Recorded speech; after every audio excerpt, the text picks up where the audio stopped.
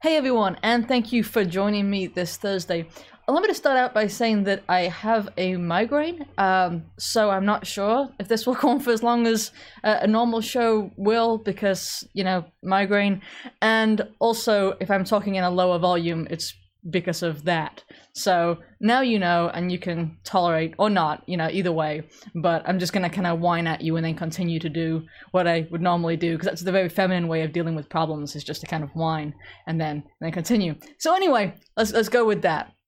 I want to start out by talking about one of the more crazy leftists, and I know that's just kind of a broad term now, but one of the people who always looks at us and calls us conspiracy theorists, until most recently when they just can't seem to inject enough and cover their faces enough, or in this case, treat their children like hostages. So I want to introduce you to a woman who's actually a high school teacher. Her name is Sarah Beam. So here is Sarah Beam.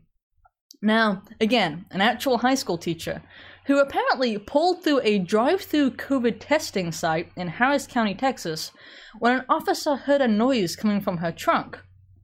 That noise was apparently her 13-year-old child, who was found in the trunk when the trunk was opened by an officer who heard the noise and decided to investigate what that was coming from her trunk. Seriously. And she explained that her child had tested positive for COVID-19 and therefore had to be quarantined. She's on administrative leave now after being charged. Thankfully her child was okay, but this is a real story. And it's like, the hysteria has reached such incredible lengths for some of these people. And again, these are the people who look at the people who are going on and living normal lives like myself and many of you, and they blame us and call us the conspiracy theorists, whilst they're unwilling to live and are instead endangering their own children. And there was another case recently. I'll go ahead and turn Sarah off. There's another case recently of a woman who was bragging on Twitter about how her teenage son had broken his foot, and she was not going to take that teenage son to the hospital. And I showed this picture of just a really messed up, obviously broken foot. She wasn't going to take her teenage son to the hospital. Why? Well, because he might get COVID while there, and they take COVID seriously. And that's the way that she put it. I don't know why it's always women who are doing this, but anyway, yeah. And it's like, there are people who are kind of losing their minds over this, and maybe that's to some degree to be expected. At least if you live in this sort of leftist bubble and you believe everything that you've been told, right? I think perhaps to empathize with these people most, we have to kind of imagine that. Like, imagine that we've been through 2 years of being told everyone's going to die. You're going to die, civilization is ending, there is a plague, and that plague is traveling everywhere, and the only way that you can do it the only way you can fix it is with this mass compliance, right, and so on. At that point, these people are beginning to snap, 2 years in to this degree of just constant fear, and they're beginning to snap. A while blaming, most especially the unvaccinated. The unvaccinated have become like the ultimate kind of people who are non-compliant at this point. Hold on. The unvaccinated have become the sort of scapegoats of society, that if you have not taken the vaccine, you haven't just not taken a vaccine. Like, if you decided you didn't want the polio vaccine at some point, that wouldn't ostracize you from society, nobody would even know. But now, if you haven't taken the most recent round of vaccines, we're talking about the fourth, then you have in some way threatened the sort of the zeitgeist, if you will, right? That you've threatened this sort of social order at a whole new level, and that's where they are. And then they kind of are blaming the unvaccinated or the non-compliant for every sort of social ill that happens from here out. If these corporations can't open up, their kind of lingo, not mine, then it's because of the unvaccinated. If we have to close down again, which is, again, their terminology, not mine, then it's because of the unvaccinated. If you lose your rights, it's because of the unvaccinated.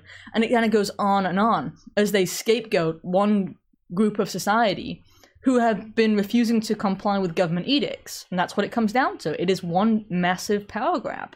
And so they see this one group of people that's standing up and saying, you know, I'm not going to comply. I don't think that you own my body, and this isn't a medical treatment that I want.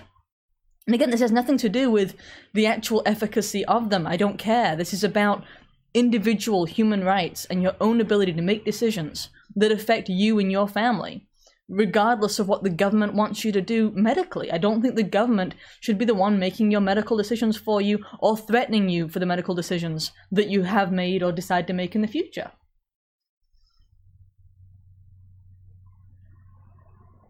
John Cox says the only one who closed down are small businesses, big companies stay open. Yes, exactly. They decided to basically destroy the economy by destroying small businesses and engaging in the biggest transfer of wealth that we have ever seen in United States history. And this was by the same people, gosh, my head hurts.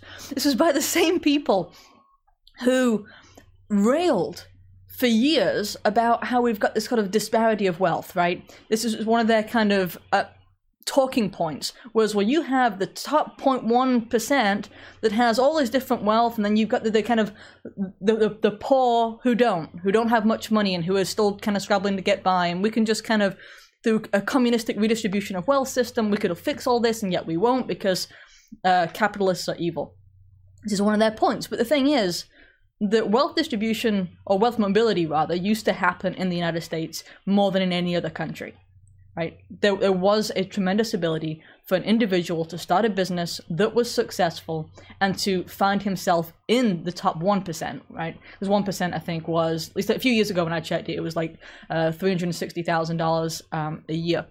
And that was possible. And now we kind of are in this situation where what happened was all these small business owners who were in the 1%, you know, those small business owners who are making their way up and innovating and hiring other people and so on, they were decimated.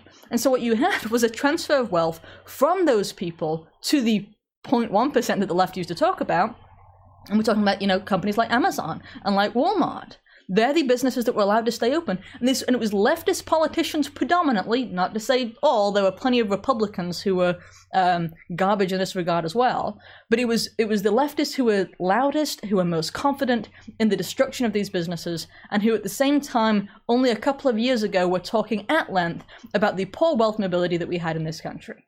Which wasn't true at the time, but certainly is now, because they decimated the small businesses, and did so most especially in those cities, right, in the middle of the cities, where you had the most stringent regulations that killed these businesses. And that's why I've seen some articles that said something to the effect of, well, this has affected like black people more, as if the shutdowns were in some way racial. Like they weren't, but inside of like the inner cities, you had Democrats, right? You had the high density population areas. You actually had the most leftist and most awful politicians in positions of leadership.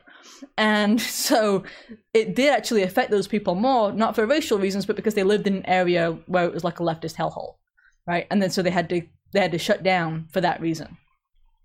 Hold on.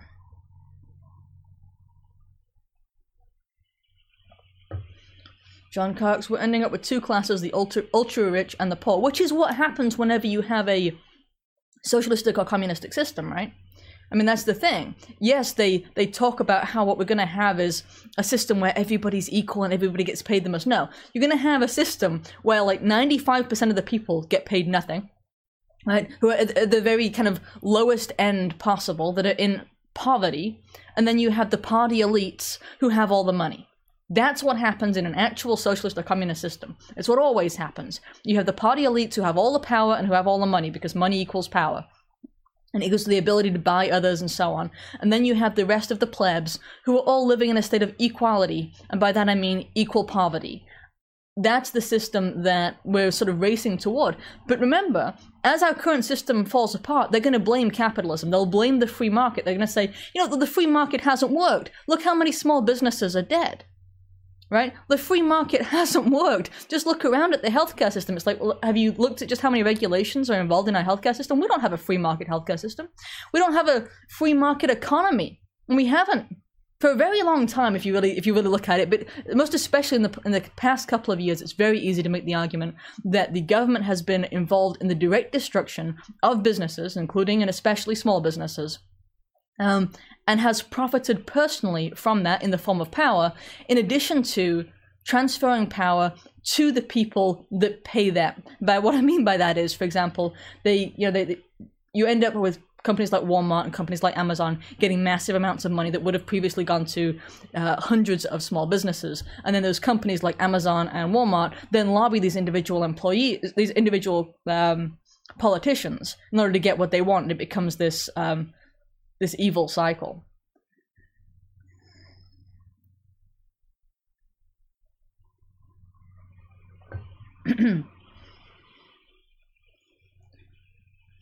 The free market does work. The problem is we don't have a free market economy. Right.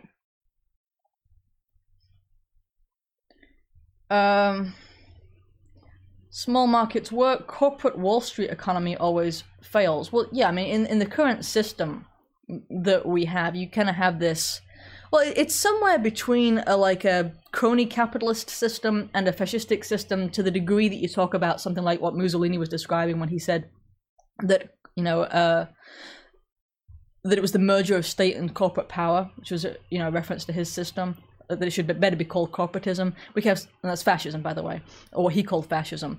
And so that's kind of like, we have some kind of system that's something like that. The Republic has a free market, but no one is here. Yeah, I hear you guys. All right, we're going to go ahead and move on for a minute. Okay. Sorry, headache. Anyway, so a couple of different rulings today came out of the Supreme Court, and one was more positive than the other. So the Supreme Court of the United States issued two rulings for two different cases. And in one of the cases, they allowed the requirement for healthcare workers to go into effect. This was a requirement that mandated that healthcare workers get a vaccine, and required to get a vaccine for employment. And that was one of the things, and the Supreme Court agreed. The second case was that they blocked enforcement of a mandate for businesses with 100 or more employees. Now, this one affected a larger number of people, but we'll get to them both. Okay, so the second case was basically the requirement through the Occupational Safety and Health Administration. Some of you want me to call it OSHA, and some of you want me to call it OSHA. It seems to depend. But in any case, it used that agency and a rule by that agency to mandate that in every sector of American life, that big businesses, that is businesses that have more than 100 employees, that they require their employees to get a vaccine, or that they require those same employees to get a test every week, and also to wear a mask constantly in order to kind of harass them into being willing to get the vaccine, right? So in the healthcare vaccine case, the one that I'm going to say we lost, Biden versus Missouri, was 5-4. Two Republican justices, that is John Roberts and Brett Kavanaugh, joined with the Democrats on the court to form a majority, and basically just decided that healthcare workers don't have rights. In the other case, it was 6-3, with all of the Republicans forming the majority. Remember, I'm using the term Republican here because I don't think they're conservative, but yeah. In the second case, which was the one that affected everybody, in throughout American work, that was 6-3, with the National Federation of Independent Business versus the Department of Labor. So that was one victory. But for those who work in healthcare, that's millions of Americans who have just been told that they don't have rights. That basically, I mean, it really is quite that simple. They've been told that they're second-class citizens if they work in healthcare. Now, officially, it's if they work in healthcare that gets some federal funds. And it's like, as I was just saying when I was complaining about how we don't actually have a free market in healthcare, well, yeah, they all get federal funds. They all get government funds, and that, okay, 99% get federal funds. And so what it's translating into is the fact that millions of healthcare workers are being forced in this position. And really, I hope that they do protest against it. I think it's wrong. I think it's evil. And the fact that the Supreme Court decided that it was legal at this particular point does not mean that it's moral, does not mean that it's right. The Supreme Court has previously said that we can do sterilization of the mentally ill, for example. It doesn't mean that it's there permanently. It certainly is not a test of the morality of the statute or anything like that. So I still think there is value in fighting against it. If you happen to be in that sector, and I certainly hope that you have friends there with you. I do think that I've had some difficulty trying to be careful how I put this, because I don't want to come off wrong, but I've had some difficulty feeling that empathetic toward the healthcare workers in this particular situation, simply because right now we're living in a system that is kind of dominated by and controlled by the healthcare system, right? It's a sort of medical tyranny that we're living under. And you would think that those people, that more of them would have been speaking out. And I found it kind of repulsive that so many didn't start speaking out until they were personally affected. Especially given that this entire circus has been under the auspices of "this is for your health," right? Hey, Patricia. Yeah, that's been the entire thing. It's been, "This is for your health, believe the science," and then suddenly the healthcare workers get told, "Hey, you're going to have to comply too," and then there was a degree of kind of pushback, and it's like, well, shouldn't those people have been pushing back before? Because to some degree, they were kind of, at least tacitly, in agreement with all of this. All right, hold on. So that's been a point of kind of frustration for me. That said, I do believe that medical workers, as with everyone else, should have a right to their own medical decisions. And I think that's just, it ought to be obvious. It maybe isn't nowadays, but it ought to be obvious. And we're in a situation where it's like, nowadays, in a very rapid period of time, people have kind of decided, well, the government kind of does have the right over a man's own body. And that's distressing. I don't think we want to set that as a precedent, that the government owns us to such a degree that it literally owns our bodies and has a right to dictate what we put into them in order to buy or sell, in order to work, right? And in order to go to various stores. I mean, in Canada, I think they just shut down liquor stores for the unvaccinated in at least one province. Do you think it will stop with grocery stores? I don't know. I'm not that convinced, because we're reaching the point, as I said in the very beginning, where these people have sort of decided that the unvaccinated are the scapegoats of society. And as they start to sort of dehumanize those unvaccinated, well, then at a certain point, they're going to decide, well, maybe those people just shouldn't eat, right? Maybe those people should just go without. Because when you start dehumanizing at this sort of level, I mean, if you look back throughout the 20th century, that doesn't go well. JP, burn the circus down because the world is full of clowns. I know, it's become really difficult to do this work that I do in many ways, because it's like a sort of degradation every week in various ways. So yeah, I completely agree.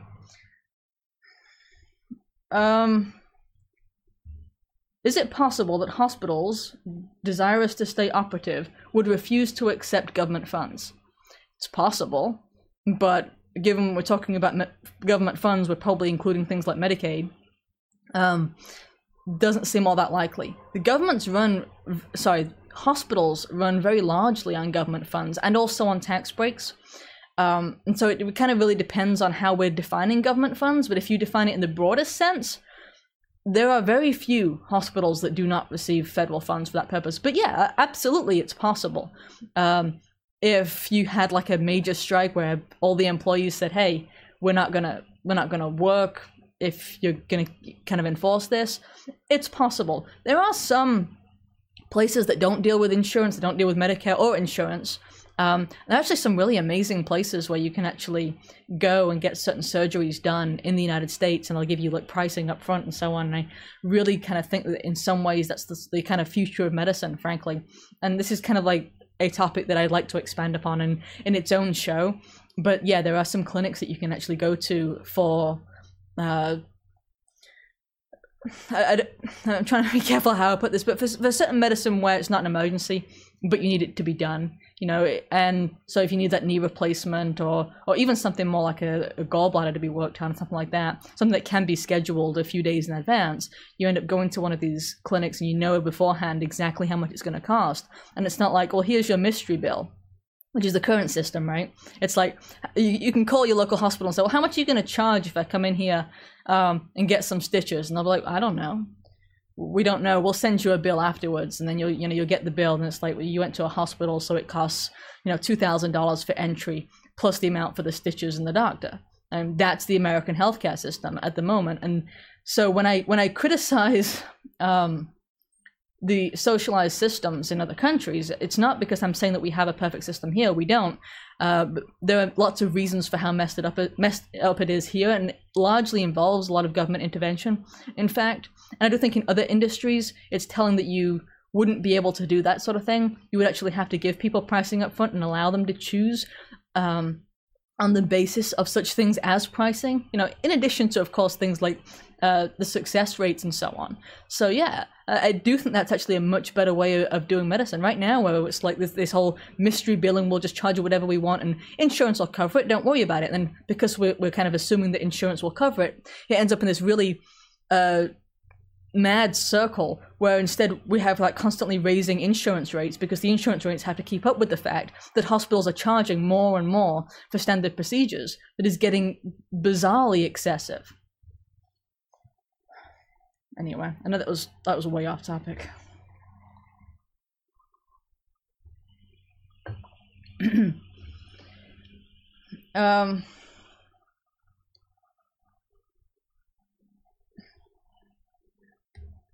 Okay, I've got several different, apparently, you've got several arguments ongoing by yourself, so. Okay, let's move on, because that's all I want to say about the Supreme Court case. I do think, I'm glad we got the victory for a lot of people out there. I wonder how many companies are going to change now that the OSHA or OSHA, whatever, ruling has changed. I wonder how many companies are going to say, well, okay, you don't actually have to get vaccinated. Now you can just kind of come in and we'll treat you like a normal human being who has dignity and civil rights and has a right to make his or her own medical decisions, versus how many are going to just kind of go along with it. I know that Jen Psaki, who's the White House press secretary, just issued an announcement earlier saying, well, even though the Supreme Court ruled that way, we still really want corporations to just kind of enforce it anyway. Which she can do legally, right? She can legally say, well, we still have this recommendation for these companies. Now, which ones will actually enforce it? I don't know. But for me, I absolutely think that people do and ought to have their own medical decisions and ought to be able to decide what it is that they want. And it's disgusting all around. The fact that the government would even want to get involved and try and force a company, to try and force an individual to make a decision that is counter to what he wants about his health is audacious and even evil. Edwin says they just enforce the whims of the current leftist admin in reference to the Occupational Safety and Health Administration. Well, yeah, because, they're a federal agency and that's just often how they work. Yeah. Oh, speaking of vaccines, the Ronald McDonald House in Canada is threatening, or actually is planning, to evict all tenants, adults and children, over the age of 5 who are not vaccinated by the end of January, which is twisted and evil. I'm just going to tell you how I see it always. All right, so I want to cue up actually a clip because there's a father who is there with his son who has leukemia, and he is about to get evicted basically at the end of January because he, or his wife, he doesn't say, but at least one of them is unvaccinated for COVID. And so I'm going to show you this clip because he wants it distributed and we can do that, right? So let's see, here we go. So this is a piece of paper. Can Lindsay zoom in on it? This is an eviction notice, I believe, to anybody older than 5 who's not vaccinated is getting evicted from Ronald McDonald House. So I'm just gonna go talk to the people at the counter and see if it's legit or not. We're gonna skip so that he gets to his manager, because I have the impatience of a millennial. Alright, so let's skip. Which you can get your first dose, but essentially as of January 17th, it's a board mandate from our So I just want to get this straight. So by the end of the month, my 4-year-old boy with leukemia is getting evicted because we don't have a vaccine. the parents. This is, if he was 6 months older, he would be getting evicted. But yeah, because we don't have the vaccine, you're going to throw us on the snow with a few weeks notice. Like, this is some kind of crazy evil, like, I have never seen in my life. It doesn't matter if you're vaccinated or not. Everybody knows you still have to wear the masks because you can go out and catch COVID, transmit it, and bring it back in. That's why vaccinated people have to wear masks still, so it doesn't matter if you're vaccinated or not. So just, like, the idea is to make people safer. This isn't about safety. This is coercing people to get a vaccine, choosing between their children and their own beliefs, whether it's religious beliefs, whether they're hesitant to get a vaccine. My kid has gotten all his vaccines. We're not anti-vaxxers.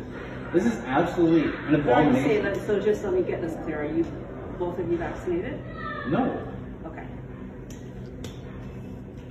So what we're doing is protecting the safety of everybody in the house. No, you're not. Because a vaccinated person can still get it and transmit it. That's right. And so what we're trying to do is reduce our risks to the entire That doesn't make sense. Your conscience is seared. Do you understand?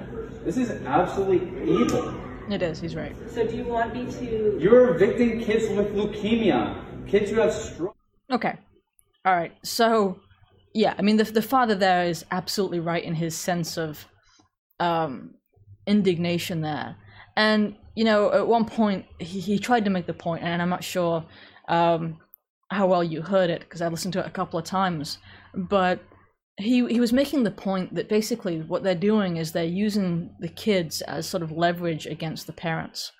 See, you know, either he or his wife do not have the vaccine, but they're saying that this, you know, this kid with leukemia will be kicked out and evicted if he or his wife don't get the vaccine, right? So they're kind of, they're using the kid as some kind of bargaining chip against these parents. And these parents, yeah, I'm not going to say too much about the safety of the vaccine, but it's just so incredibly twisted. It's like Ronald McDonald House, for those who don't know, is a charity for sick kids. They provide housing and medical care. That's what's supposed to be. Now they're kicking kids out, apparently with almost no notice. You know, here's a couple of weeks to get out or get your shot. And she was bragging about the grace period. That you can comply within this grace period. It's like as if she's doing some kind of, you know, huge favor for this family. And that was Austin Ferguson is the name of the father, if you wanted to look him up. Newsweek put a spin on this and said that Ronald McDonald Charity will be relocating families at the end of the month. And it's like, relocating them where? And you have to read, like, you know, way down this article. They're not relocating them, they're just kicking them out. They're evicting them. That's not relocation.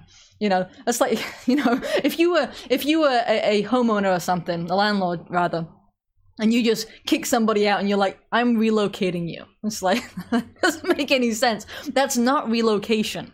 You know, by anyone's standard, any sane person's standard in any case. It's just, yeah, it's difficult to kind of wrap your head around the sort of degree of, I don't know, just evil, I guess, that we're talking about here, because they, you know, they're just like, well, we have these kids and we believe that our charity is essential for the welfare of these kids, else the charity wouldn't function, right? So, you know, there's a lot of problems with the healthcare industry, and there's a lot there that I don't want to get into right now because it's a massive distraction. But they believe that this treatment is essential. They believe that this service of the housing is essential. And then they're like, but if you, the parent, don't comply, we're gonna punish your kid. We're gonna kill your kid. implicitly. So yeah, William says that's dislocation. Yeah, exactly. That's dark. Anyway, let's move on. I will say that there's been a lot of talk in the past week, especially, about Getter, which is a social media site that proclaimed to be another free speech site. And I say another because Gab currently exists, right? So you get all these different new sites that come out all the time, and they're all like we're a free speech site, like one doesn't exist. It's like, okay, well, there is Gab. They just don't want to use it because there's too much free speech for them there.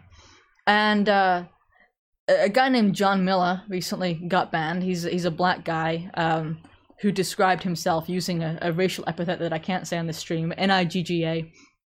And because of that, he described himself as that. On the bio at Getter, he was kicked off. And not only was he kicked off, but then the communications director over at Getter decided to go ahead and try and shame them for that, which was kind of odd. I think that's... Here we go. All right, so you see John Miller below in the original tweet saying, "The free speech frauds at Getter have suspended me for no reason. I didn't even use it. I had no posts. Guess I was too critical of them for suspending others. What does it say when the first platform to ban me is the one that sells itself as the free speech alternative?" And then the communications director, Ebony Bowden, says, "You're a liar, Miller. You did use our platform and you included the N-word in your profile, a clear violation of our terms of service. Getter does defend free speech, but we've got no room for racial slurs. Bye." Okay. I always like it when people say, "We defend free speech, but..." I always find that so endearing because I grew up in England, so I heard that a lot. It was always like, "Well, we have free speech, but you don't have that right to hate speech." It's a really common phrasing.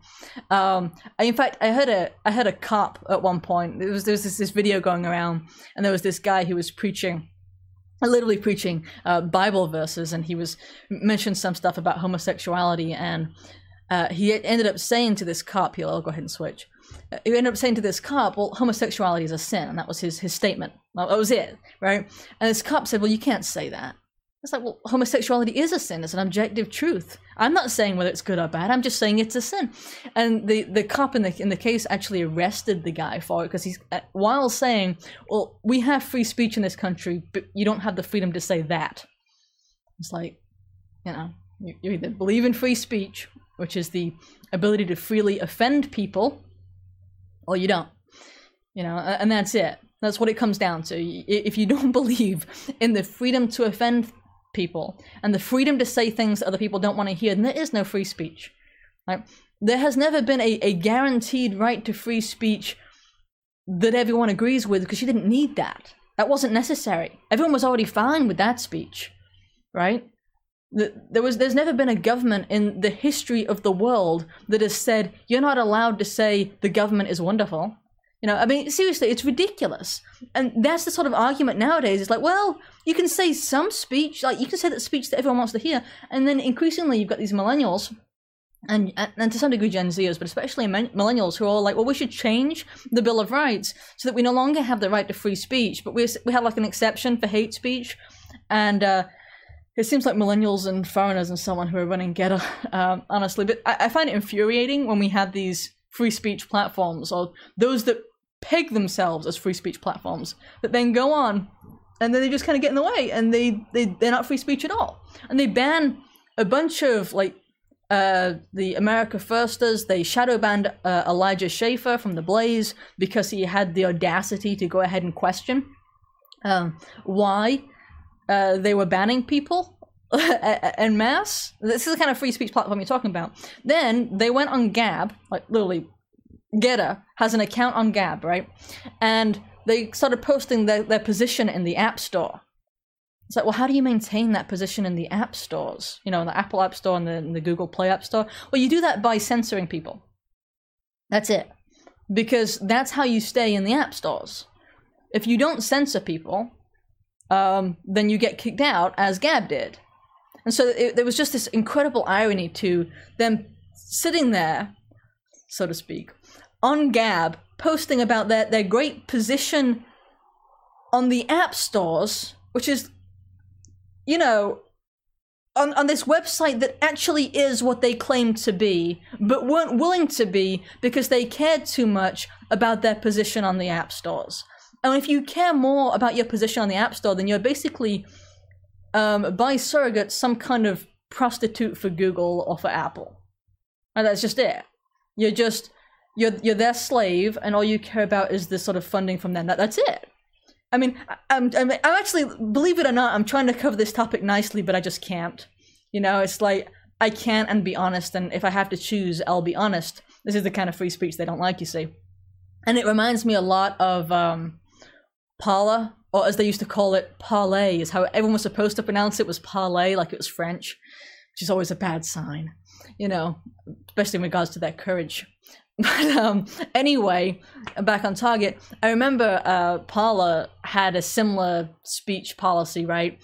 And then they started kind of banning certain people to try and maintain their position on the App Store as well. I mean, eventually they ended up kind of losing Amazon as the hosting provider. Hey, Let's Be Frank, good to see you. Always check out Frank's channel. He's a great guy. Puts out some really great content. Anyway, when it comes to Parler, they were actually using hosting from AWS, right, which is Amazon services, and so it just fell apart, right? I mean, when they lost Amazon, they weren't able to properly migrate to anywhere else. And the thing is that Rumble is also running on Amazon servers as well, even though they proclaim that they're not. But you can actually do the lookups, and you can see that they are. And it's like, well, then it's just a matter of time, right? Because Rumble is also on the app stores. And yes, I upload to Rumble for now, but I upload to YouTube for now too.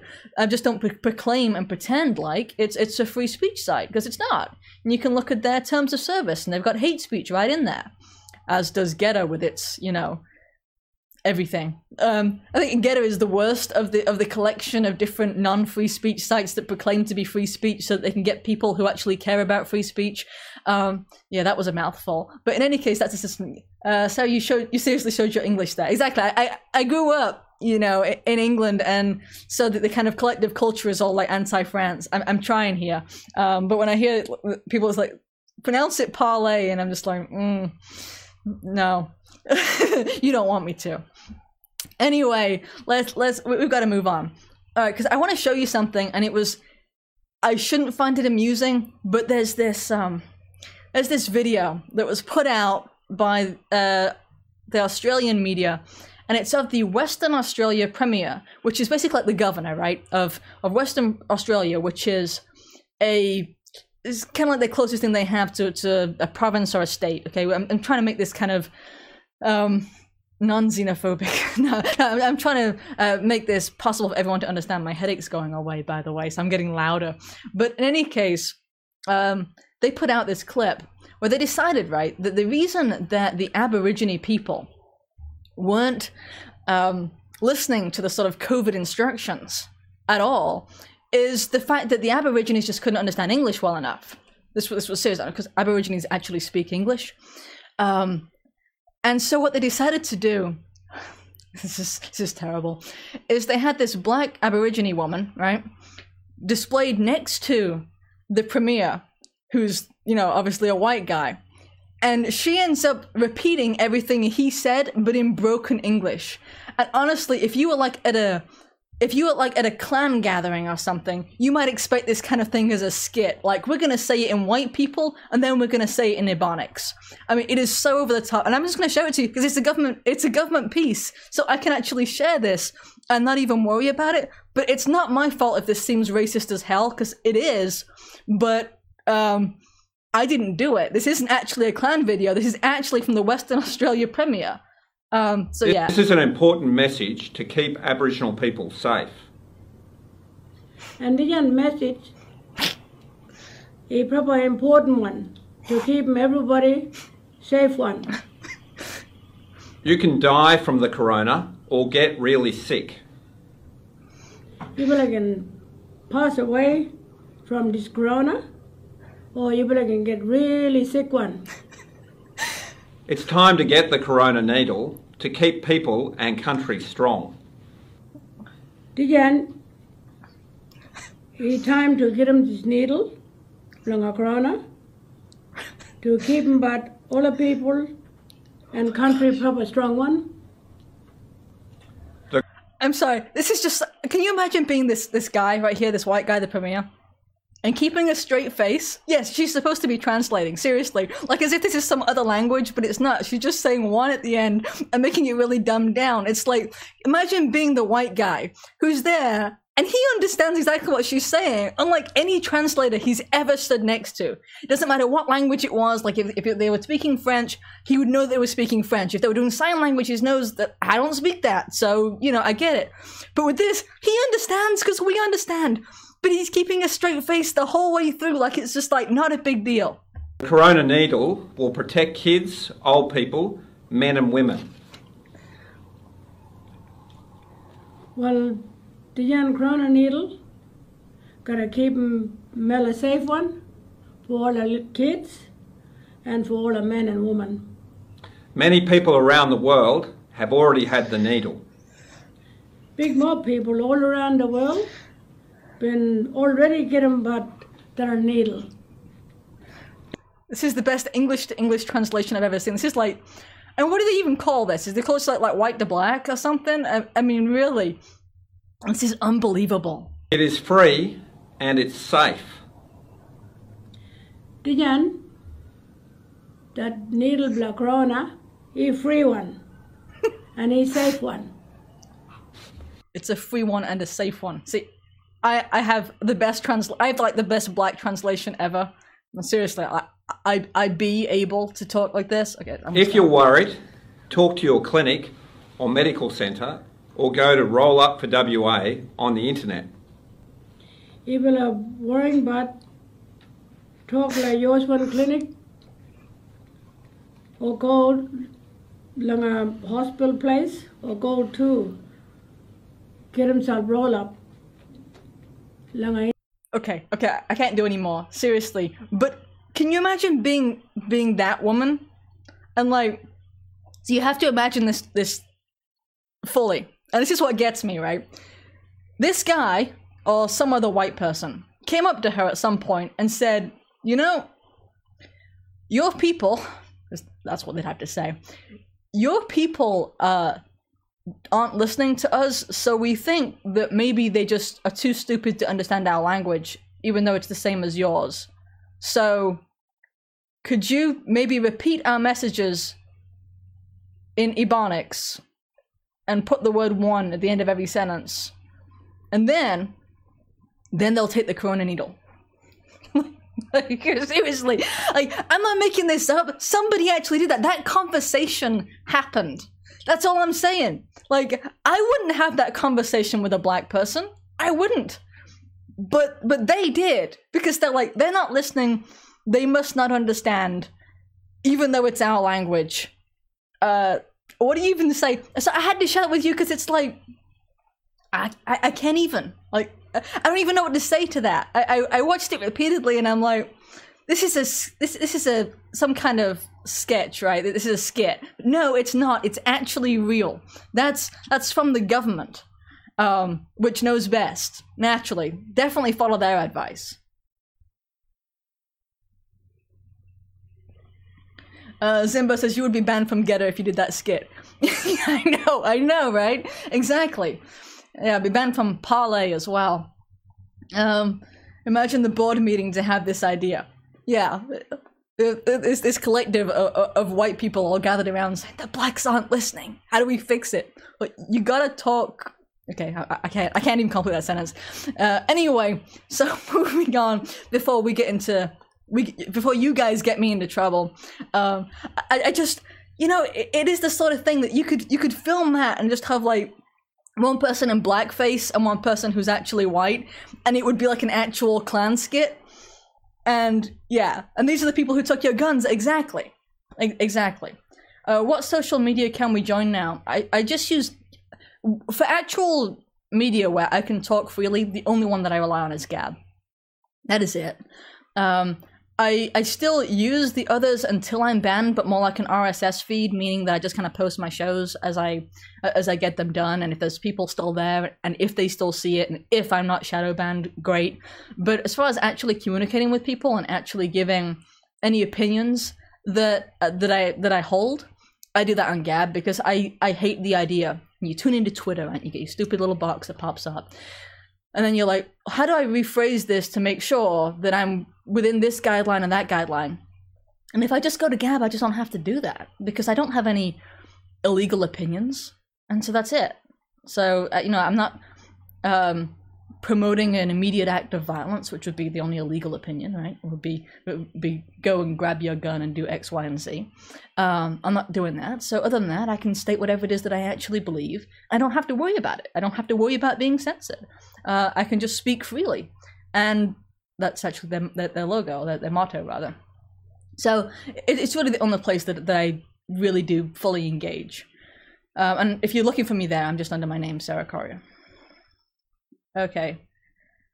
Does anyone know that Ebonics Lady's Twitter account? You guys are terrible. It's terrible. Yeah. And by the way, when it comes to Gab, though, there is a point when you first join, and this happened to me years ago, where it was a bit weird.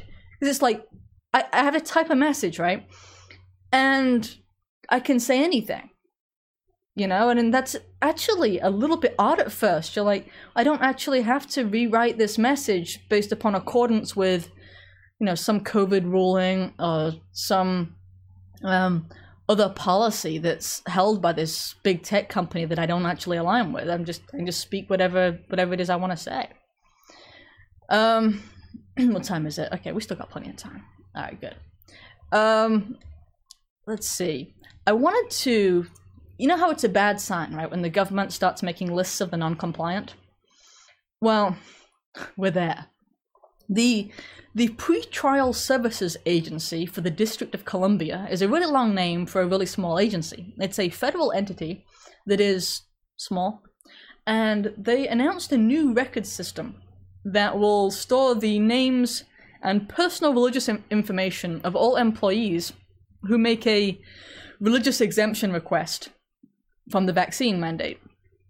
And they're going to keep a list. And they don't say why they need to create this list, but they've got this new order that this agency is going to collect and store the employee religious exemption information. And the thing is that I don't think it will be limited to this small agency. I think it's sort of a test case, which is what usually happens, where this will pretty soon spread out throughout the entire government and then throughout all the government contractors, which ends up being a lot of people, and then kind of goes from there. And the thing is that whenever you have like a religious exemption to a vaccine mandate that affects federal employees, and there's a lot wrong with that entire saga, there's a lot wrong with that sentence, frankly, I should never have to say that in the United States. But one of the things you deal with is they have to decide if you're okay, right? They have to decide if they agree with your exemption. And so that ends up being that you have a federal agency deciding if your religious beliefs meet their idea, right? They end up having to decide if your religious beliefs are valid.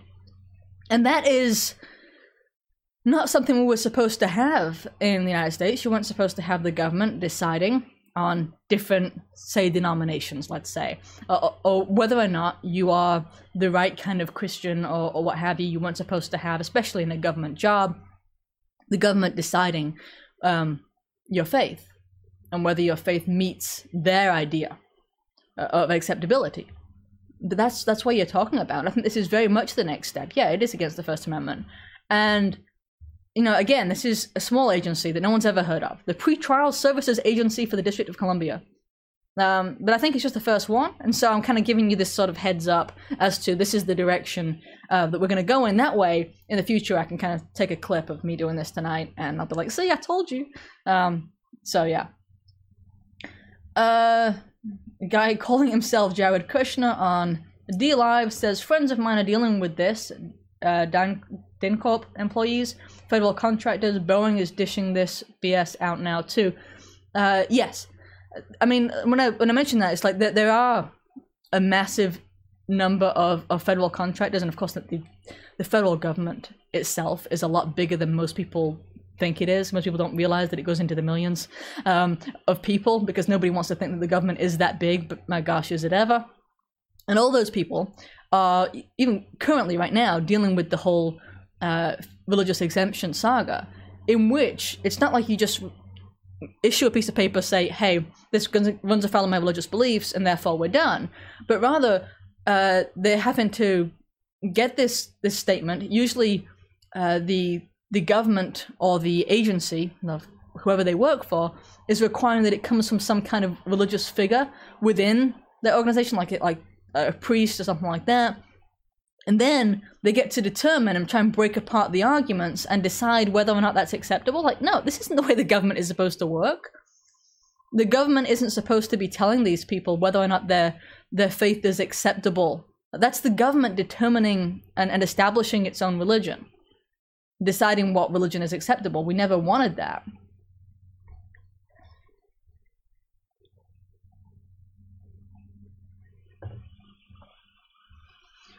Quit with the Russian in the chat. Okay. Anyway, also, Project Veritas got censored all over the place this week because they distributed some. It's ironic, I'm streaming to YouTube. They distributed some media about the origins of COVID-19, and they released a bunch of documents and so on, and they ended up, well, they're banned all over the place. But you can still find them on Gab, as I mentioned, and also on their Telegram feed. If you want to see the videos that they're putting out, at least subscribe to them at least one of those places, and both if you use both, because increasingly it's getting really difficult for groups like that who do some really solid work to get the messages out. And Project Veritas is the only news agency that I can think of that does independent media. Like, truly, like, there are a lot of independent news agencies that are on the right, but what they do is they find news elsewhere and they kind of try to bring it to light, and they tell you, kind of put, I don't want to say spin, but they kind of give you a moral argument from the right on the topic. Okay, that's different from actual on-the-ground investigative reporting, which is what Project Veritas does. That's very unique. I think maybe the Epoch Times, which calls itself the Epoch Times, which drives me crazy because, anyway, I don't know if it's just an English thing, but it's always Epoch. Anyway, they're the only, I think, two groups that I can think of now off the top of my head that do this. And it's a really important service, and it'll become more important into the future. It'll become more important into the future that people, that we get real access to on-the-ground news as opposed to just kind of bringing forth news that's been put forth by other agencies, because I think the news media will end up getting kind of bought out in a similar way to what has happened in Canada. If you don't know, you end up having the Trudeau government, probably a couple of years ago now, that basically said that they were going to give money, right? In other words, buy out all the different big media houses, and only if those media houses would pledge not to engage in misinformation. So it gave the Trudeau government the power to control what those media outlets would put out, because the government had the position to decide what was disinformation and what wasn't. And so then all you have left over there is kind of like rebel news. And good for them for kind of refusing that money and maintaining their independence. And thank you guys for your promotion of me in public office. It's an incredibly flattering statement that you'd want me to represent you in that capacity. It is, so I'm flattered. Thank you. In any case, let's see, let me just scroll down. There we go. I'd like to see Sarah face off against AOC. Yeah, I'd be more than willing. I don't think she would, however. So there is that. In regards to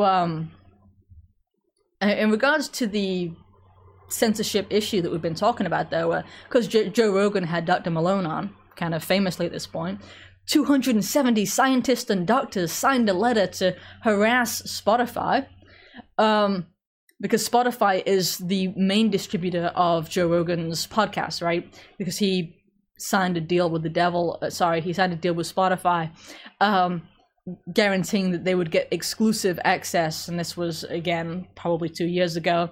They gave him I know it was a really large sum of cash. I can't remember how much it was. I covered it at the time because I remember saying, well, I can understand why someone sells out who's poor, but he was already rich. Anyway, he has this exclusive contract with Spotify, and Spotify has already censored a ton of different podcasts, especially most notably the ones with Alex Jones. I know they apparently removed 40 podcasts of Joe Rogan in 2021. because they just didn't want them on their platform. Rolling Stone has been kind of running its own little censorship campaign against Joe Rogan and against Spotify, trying to put as much pressure on Spotify as possible. And Spotify is kind of this like pretty libtard company. For example, PragerU was trying to run ads on Spotify some time ago, and PragerU is a conservative-leaning organization, but they're very, very middle of the road. They've never said anything offensive that I can possibly even imagine. I mean, seriously, they're like, I would really call them centrists at this point. But in any case, Spotify banned their ads, and their ads were talking about censorship in schools and stuff like that. And Spotify was like, not on our platform. You know, we don't want that kind of talk here. So that's kind of how leftist Spotify is. So I was kind of surprised when Joe Rogan decided to go there. I mean, I realized that there's a massive amount of money, but at the same time, it was really selling out a lot of his independence. He was on YouTube before, but in addition to other places, so he didn't have all his eggs in one basket. His relationship with YouTube was not exclusive, obviously, hence he was able to leave. So he kind of had more freedom there, and with the size of his audience, he really could have gone a lot more independent than he was. So it seemed insane to me, the decision he made. I do think you'll end up having a problem when it comes to Spotify. It's not going to end well. Oh, speaking of which, the Biden recently just asked social media to fix the disinformation and media providers. Okay, someone in the chat is asking about Getter. Yeah, I already discussed them and their lack of free speech. So I'm not going to get into it again for the people who've been here the whole time. All right, but let's go ahead and queue up, because I just realized I actually had this clip of Biden earlier today. So let's do that. Unfortunately, while our military is stepping up, as they always do, there are others sitting on the sidelines, and we're standing in the way. If you haven't gotten vaccinated, do it. Personal choice impacts us all, our hospitals, our countries. I make a special appeal to social media companies and media outlets. Please deal with the misinformation and disinformation that's on your shows. Okay, and it's like, okay, so he's telling these social media companies to deal with the misinformation and disinformation that's on their shows. And it's like, it always disturbed me that you have this, whenever you have government people that are publicly pressuring private companies to stamp down on people's rights. And that's what you're talking about here. You're talking about the President of the United States. Just to give you the full context here, right?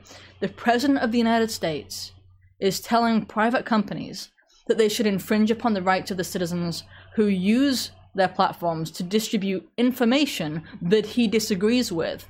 Because when he says misinformation and disinformation, that's a reference to information with which he and his administration disagree. And he's saying, you know, crack down on those people. That's what he's saying. And I think everybody ought to be outraged by that, but it's become so normal in the Biden administration, most especially, because I don't think the Trump administration did this, but the Obama administration did, so we had a kind of a 4-year break from this. We should be appalled by this. I was appalled when you had Senator Warren and so on talking about this too during the Trump administration, because they were trying to send letters to Google and so on saying, censor these people. We should all be outraged, because these people ought to be those who recognize the fundamental God-given rights of their citizens and who work most diligently to defend them. That should be their primary duty. It's not the American way of saying duty, is it? I can't remember how Americans say duty, but I know it's not like that. In any case, I'm being especially English tonight, so sorry, forgive me. Let's see, does anything else in here? It has to stop. COVID-19 is one of the most formidable enemies America's ever faced. We've got to work together, not against each other. Is that not just incredibly ironic? We have to work together, guys. We have to work together, he says. After, I mean, this is in the same environment, right, where he's like wanting to forcibly inject people against their will, threaten them with losing their jobs, wants to come down upon them for their free speech. This is in the same environment where you have Macron, for example, referring to the unvaccinated in regards to COVID as being non-citizens. these are the things he should be kind of talking about if he cares about fundamental human rights, if he cares about citizens, if he cares about unity, he should mention any of this, and he doesn't. And then he made that comment about how COVID-19 is the biggest threat America's ever faced. Like, tell that to somebody who lived through the Cold War. Like, what are you talking about, the biggest threat America's ever faced? America's faced a lot of threats in its 300 years, you know, and it's faced, I mean, even its original threat, you might say, against the biggest superpower that was known in the world was kind of a threat that was bigger than COVID. I mean, it's ridiculous. It is outright ridiculous to say that.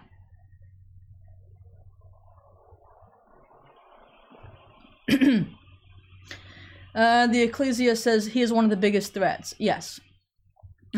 Yes, absolutely. Oh, and 2 Timothy says his patience is wearing thin. I do remember him saying that, actually, about how his patience is wearing thin. Yeah, and this is the person, again, who's all like, you know, pro-unity. And by unity, he means it's time for you to agree with him. It's like the sociopath's version of unity, like, unite with me. You know, that's kind of like what he's saying. Like, how dare you be different? Come and unite, you know, with me and my power. That's not unity in the way that I would figure it. Sorry, I just don't. I don't think so. Pours a cup of tea. Yeah, I know. Anyway. Pretty soon I'm gonna wrap up the show. I'm just warning you, so if you want to put any questions in the chat, you can do that. I'll keep on talking for a while, but I'm just warning you that we are coming to the end because it is technically at the hour. Chris, just saw Chris Espaval asking, do you think his cure for cancer is on schedule? I do remember that, actually. That was his, for those who don't remember, it was during his election campaign, and he said that when he was elected, he would find the cure for cancer and thus we would be fixed. And it turns out he can actually cure the common cold. He can rename it. Other things I shouldn't say. Anyway, Lawrence, don't give up your guns. You're going to need them. It does seem like we are on a totalitarian path. I'll just say that. To 40 times, I don't know what you're referring to. So no. Anyway, okay, so I do want to mention actually that there's been a sort of expose, you might say, in Michigan. So Pulitzer Prize winning journalist named Charlie LaDuff has been exposing Governor Whitmer over there in Michigan, who you might remember was one of the most totalitarian governors in the United States throughout this whole COVID saga. And it turns out that COVID deaths in Michigan's long-term care facilities are 42% higher than the Whitmer administration admits, according to the state's Auditor General. So that means that that puts basically Michigan on par with what happened in New York with Governor Cuomo in terms of concealing the truth about what's going on in these long-term care facilities, nursing homes, and so on. Right? Yet another state is being found guilty of basically murdering lots of old people. I'm just going to put it in plain English. That's the version in plain English, is these people, through their bureaucratic policies, ended up basically killing people. Ended up actually killing people. This was a state in which then Governor Whitmer forced nursing homes to accept patients who were sick, who forced nursing homes to accept patients who were positive. Yeah, in order to supposedly alleviate the burden on hospitals. But remember, the people in nursing homes were and always are the people who are most at risk from this kind of condition. Always. I mean, that's the case with colds, with bronchitis, with flus. That's always the case. And we know that it's the case, and nursing homes of the past knew that it was the case, and they made decisions to try and protect their people. And then in places like New York with Cuomo, and in cases apparently in Michigan with Whitmer, they overrode the decision-making of nursing homes to force nursing homes to accept these people, thus you know, immediately after coming out of the hospital, for example, or with positive testing and so on, when normally, it doesn't even matter, you know, how severe you think COVID is. With the flu, they wouldn't often accept a sick person like this because it could kill an entire nursing home, could kill mass numbers of people. And yet, in this particular case, they were required because government bureaucrats, or government tyrants rather, decided that they knew best, and they didn't want their hospitals to get overwhelmed was the excuse that they used. Yeah, it's evil. And so they ended up killing people. And it's still not getting anywhere near the coverage that it ought to be getting. I mean, this you would think would be, you know, a major story. It's not yet anyway. I doubt it will be for long. Because, you know, Whitmer is someone they want to defend. Cuomo, they found other ways to get rid of him. It's ironic that they got rid of Cuomo for some sexual harassment claims, but didn't get rid of him for the mass murder of all the different people that died under his care. So there is that. Not just under his care, that's not fair, but as a result of the policy that he enacted via executive order, which, by the way, I think was a misuse of an executive order, to tell a private business that they're not allowed to do this to protect their patients there. But that's what happened. Bless You says, Sarah, is that really you on Minds? I do have a Minds account. I should have a little check mark there because I, you know, uploaded a picture with an ID and all that to prove that it's really me. It's not like some special deal like on Twitter where it's like, you know, if you're really special, it's not like that. It's just, yes, I really am me. Same way on Gab. So yes.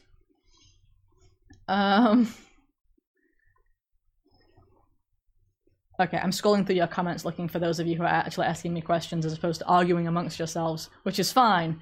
And I'm sorry to those who are like posting like YouTube links. I can't watch a YouTube video while streaming at the same time. That's, yeah. We're under the slow kill mandate. Yeah, I know. Scrolling through. Okay, pretty active. I am on Telegram, actually. Someone was asking, the Night Hiker said get on Telegram. I am. We have a group there that's pretty active, and also I have an announcement channel. If you join the group, and you're welcome, you might want to just mute it because there's so many. I get people who join and then they get mad because people talk a lot. It's like, that's the way that groups work. You're welcome to mute it and then just come by whenever you have a chance to chat with me and friends. That's an option for you. Go for it. Okay, let's see. I've got like several different topics that I could still talk about that are on my list that I wanted to get to. Okay, we're gonna talk about at least one more topic, okay? Because this one is really important. All right. So, you know the case in Loudoun County, Virginia, right? With the boy who went into the women's bathrooms and raped a girl, and then was moved into a different school and then sexually assaulted a girl there. You remember that case? Well, in that case, the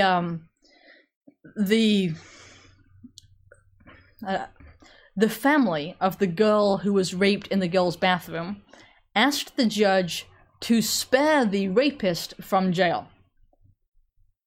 Okay, so again, the family of the victim asked the judge to spare the rapist from jail, quote, to give him a fighting chance at becoming a better person, unquote. This is woke at a level I just can't even quite grasp. This isn't the rapist's family. This is the victim of the rapist's family. This woman, this mother, Jessica Smith, stood up at her daughter's rapist sentencing hearing and asked the judge, Judge Pamela Brooks, not to jail him and to help him seek treatment instead. The judge granted him probation in addition to some time in a health facility. So yeah, not going to prison as a rapist and sexual assault person. Instead, is going to receive therapy and probation. I couldn't be more outraged at everyone in this case. At the rapist who wore the skirt to get into the women's bathrooms, the school board who allowed the gender-neutral bathrooms to take place, at the people who simply relocated him after he sexually assaulted people in order to cover up the fact that they had this trans policy in place, at the parents who cared so little for justice of their daughter that they decided that they cared instead that this guy be sent to a treatment facility instead of actually appropriately treated. As, you know, instead of treated justly and sent to prison where he belongs after sexually assaulting multiple women, multiple girls. I mean, there's just so much there, and so many people in this case, and I feel for the girls who were sexually assaulted and the girl who was raped, to be surrounded by so many people of so little morals. And you know, I try not to seem hyper emotional on these topics, but my gosh, these people are so bad.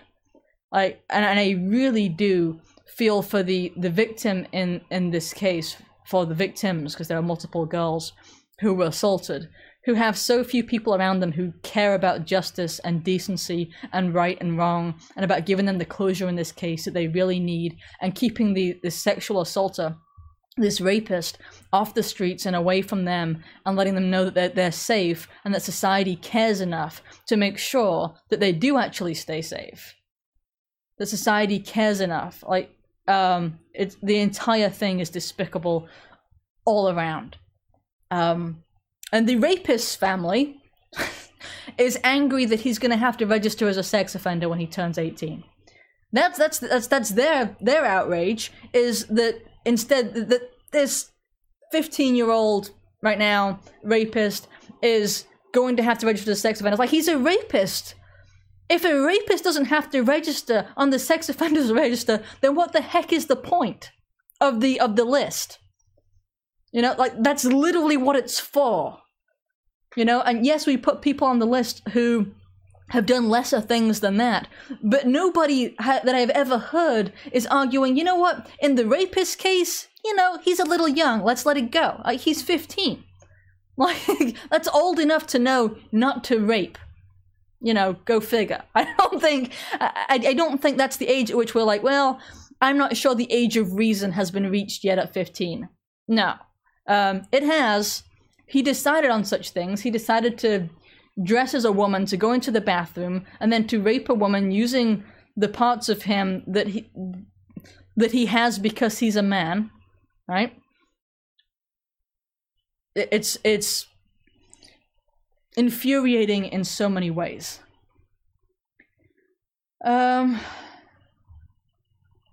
Yeah, and I don't think the guy will be out pretty quickly because he's been charged in a juvenile court. He hasn't been sent to jail. He's been sent to a treatment facility that basically thinks that it's not that big of a deal. Yeah, the entire thing is horrifying. People ought to be outraged, and yes, it was premeditated, and again, Jared says, at 15 as a male, I know you don't rape. Exactly. And I mean, it's such a ridiculous argument. And the fact that the parents are like, the parents of the rapist, see, I had to qualify because they're both bad on both sides. But the parents of the rapist are upset that he's going to have to register. That's kind of like saying, we don't think he knew better or something like that. Like, he's only 15. It's like, if a 15-year-old boy didn't know better than to not rape, then how badly did you mess up as parents?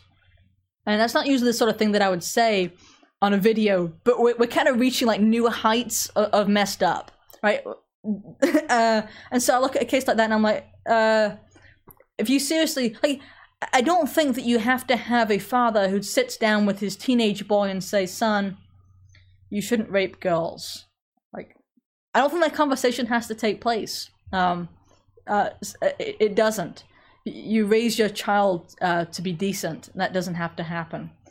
Okay. Anyway, I am going to go ahead and wrap up. I don't see any more questions directed at me. As always, there are discussions and probably some arguments there mixed in. But it has been a good night, and my headache / migraine, because it was a migraine when I first started, went away about 30 minutes in, so we managed to make it through. And I will say, Baked Alaska, I don't remember his real name, but that's the name he goes by online, and he just got sentenced to 30 days for his appearance on January 6th, where he went into the Capitol and was live streaming.